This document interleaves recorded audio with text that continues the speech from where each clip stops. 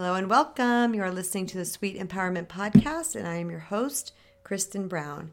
I want to start off by reading you guys an iTunes review that I received from Jubilee1972. She says, Kristen is authentic. Her podcast has helped me in the darkest of times. I worked with her one-on-one. In just 3 short sessions, I already started to feel better and got back on track to being the person I was meant to be. I've known her for a long time, and she is a genuine and kind-hearted person with great words of wisdom. She shares what she has learned through her own personal growth. I highly recommend this podcast, and if you need more than a podcast, contact her directly. I guarantee you will not be disappointed.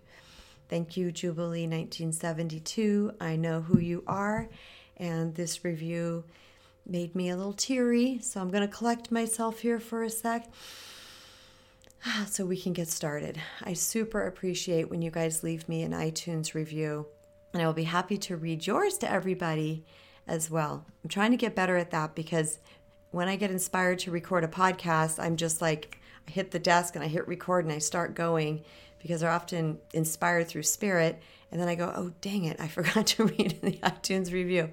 So I'm really trying to be conscious of this right now. To get started, I want to talk to you guys about something that literally changed my life and in my relationships because, sometimes when we're dealing with somebody's lower behaviors, crappy behaviors we know that they're just those obvious behaviors where you're like, oh my gosh, this again?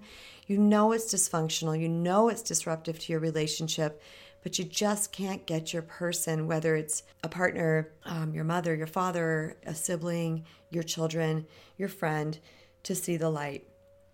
And it's just like insanity over and over and over again. First, I want to define what sane and insane means in A Course in Miracles. When they talk about whoever is more sane at the moment, they're talking about somebody who is more in connection with their higher selves, more in connection with higher truth, more in connection with spiritual concepts and consciousness that could help lead both parties out of the muck and mire. When they talk about insane, we're not talking about a mental insane asylum, people that have mental issues going on with the brain. We're talking about people that are more connected at that moment to their lower self, their fearful self, their ego self. A Course in Miracles says that in a conflict or a disagreement or an argument, whatever it might be, I'm paraphrasing, of course, all of this because the way A Course in Miracles written is just so brilliant that I'm just really putting it in my layman's terms for you. What ACIM says is that whoever is more sane at the moment, it is their duty or responsibility to try to bring the light into the situation.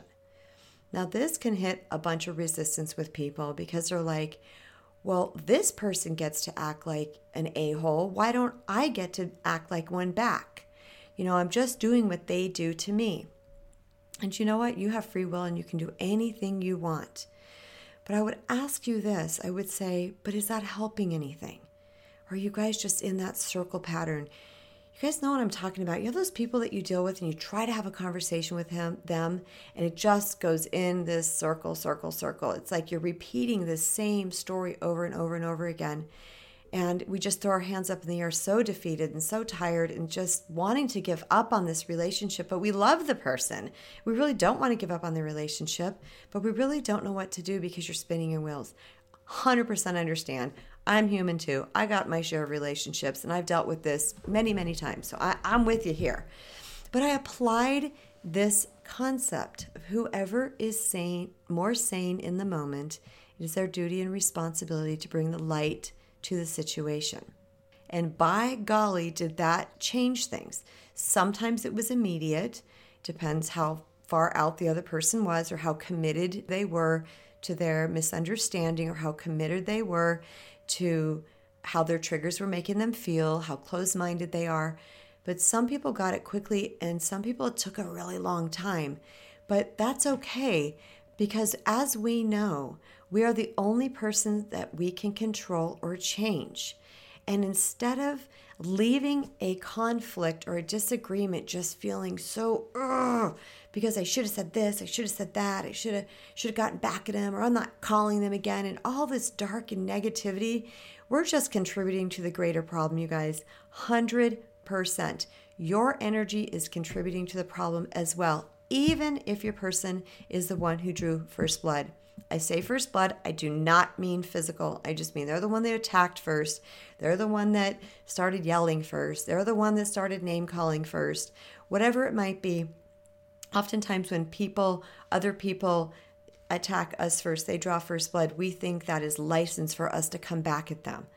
So I want to kind of lead you guys on this little journey of clearing that up and learning a different way to handle it.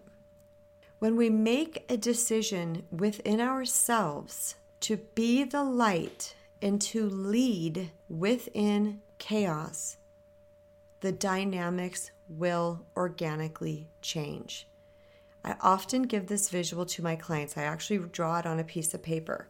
I make a big scribble line and I said, okay, this is your person. And then I make another scribble line, same color ink, and I say, and this is you. I say, who's wrong? And they say, yeah, it's hard to tell. And then I take that paper away and I make a big squiggle mark and I said, this is your person. And then I draw a straight line right down the center of it and I said, and this is you. Who's wrong? And it's obvious that the other squiggle mark becomes very apparent because the other person is walking the straight line. Now let me clarify, because I'm using the word wrong, but people take things very literally at times. What I'm saying is that person is the one who is not bringing their highest self to the situation at that time. Okay? So their behavior, the way they're acting, becomes more obvious. If we contribute to the chaos with our own squiggly line, we confuse matters even more, and it's hard to tell at that point who was on track, who was not on track, who is speaking clarity, who is not speaking clarity, when it's become this big, huge mess of spaghetti on the plate. You got me? I think you guys can follow that. You're all super intelligent people. So I'm going to give you a for instance. There is a wife that was very upset because every time she says something to her husband, he is very quick to defend and quick to snap, and he attacks back at her, and he gets mad and he blows up and his eyes get dark and he's pissy for the next I don't know how long. And she was always the one that tried to talk it out. Well, this talking went on and on and on. It went in circles, and it often ended up where she was just extremely frustrated too. And then she's snapping and yelling and name calling as well. And even though the husband was the person who, quote, drew first blood, it was a benign conversation that he went haywire in, she contributed to it when she decided to act in that.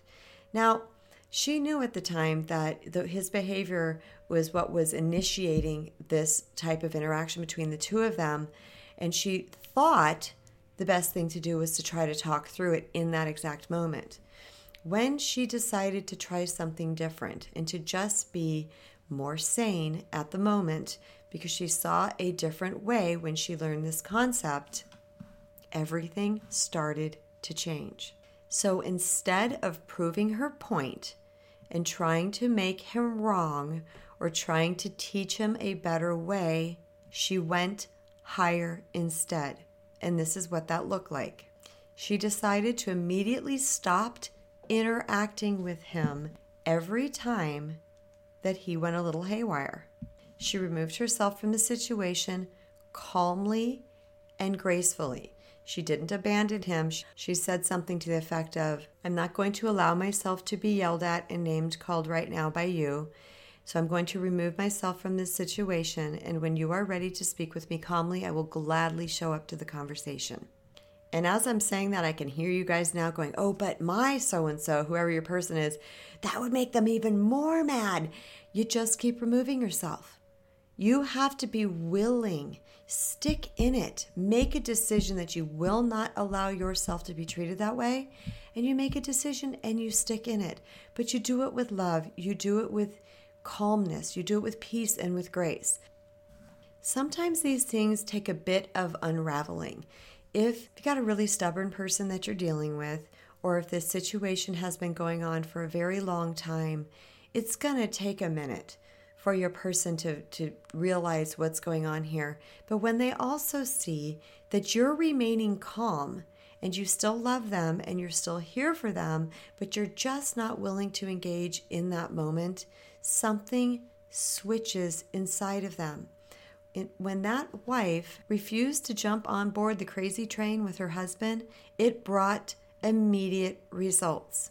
Because she was unwilling to join, and she did it calmly, he was able to see his behavior more clearly and more quickly. And he later would come around and either apologize or say, can we revisit that conversation again? Now, like I said, some people are going to get this more quickly and some people are not. But here's what we run up against, is that oftentimes we want to control. This whole concept is letting go of control. It's not proving people wrong. It's not having to be right. It is strictly to promote peace and resolution. We reclaim our personal power when we don't let ourselves join in the insanity. I've had situations where somebody in my life would get very upset very quickly and end up yelling at me and being upset with me. And I just calmly said to that person, I said, I love you. I am willing to sit in this situation with you that you want to discuss, but I cannot do it while you're at this heightened level. So I'm going to hang up now, and I am ready to hear you when you're calmed down. Do you know that took probably twice? And that's never happened again. It never happened again. Because that person started to see what was happening and saw that they were losing my listening ear and my help. Michelle Obama said not long ago, she said, when they go low, we go high. And what she means by that is kind of what I'm talking about here, is that when people start acting in their fear, in their lower behavior, in their attack, in their ego, we can join in the ego fiesta, or we can back out and go sit on a little hammock while the little ego fiesta, it's not even a fiesta, that sounds like a party. The ego chaos is happening. And we can just say, I'm going to maintain my peace and my higher self in this moment. I also understand that sometimes we're not feeling so high ourselves. I get it. We have moods. Sometimes we get hangry. If we're PMSing, we could be irritable. There's a lot of contributing factors that can be involved in this, but I just want to encourage you, even if you know you're irritable from PMS, let's say, or you're hangry, just say to your person, I'm not feeling my best self right now. I'm not feeling my highest self right now. So I really don't want to engage in this conversation. Give me until X amount of time. That's going higher. Instead of getting sucked into the drama and going at it when you know that you're just going to make some verbal mistakes, throw some crap out there that you're not going to be able to take back, it's just best to be quiet. That's going higher too. All right, you guys. So in a quick summary, whoever is more sane at the moment, it is their duty and responsibility to try to bring light into a disruptive situation. We got to put our egos aside for this one. Now, this does not mean, I'm just remembering to add this right now, this does not mean that we let our person off the hook. This does not mean that they get to get away with this behavior or that we don't get to share our peace. It just means that sometimes we have to choose a different way of behaving because we are the one that's seeing the secular pattern. We are the one that knows that the way this person is behaving, we're going to get nowhere. We're the one that's a little bit more clearer at that time. So take that clarity, take that wisdom, take that knowledge, and do something higher with it. I believe in you guys so much, and I would love to hear your wins with this when you start putting this into place. So if you would, contact me at Kristen@sweetempowerment.com and just let me know your wins. I'd love to hear that. Also, it would be fantastic if you would leave me an iTunes 5-star rating and review. And if you ladies out there who are sick and tired of attracting men who do not treat you like the goddess you are, and deserve to be treated that way, click over to my website at sweetempowerment.com and grab my free download of 6 game-changing secrets no one told you about attracting a great guy. I promise you've never heard it like this before. Until next time, everybody, have an amazing week and much love.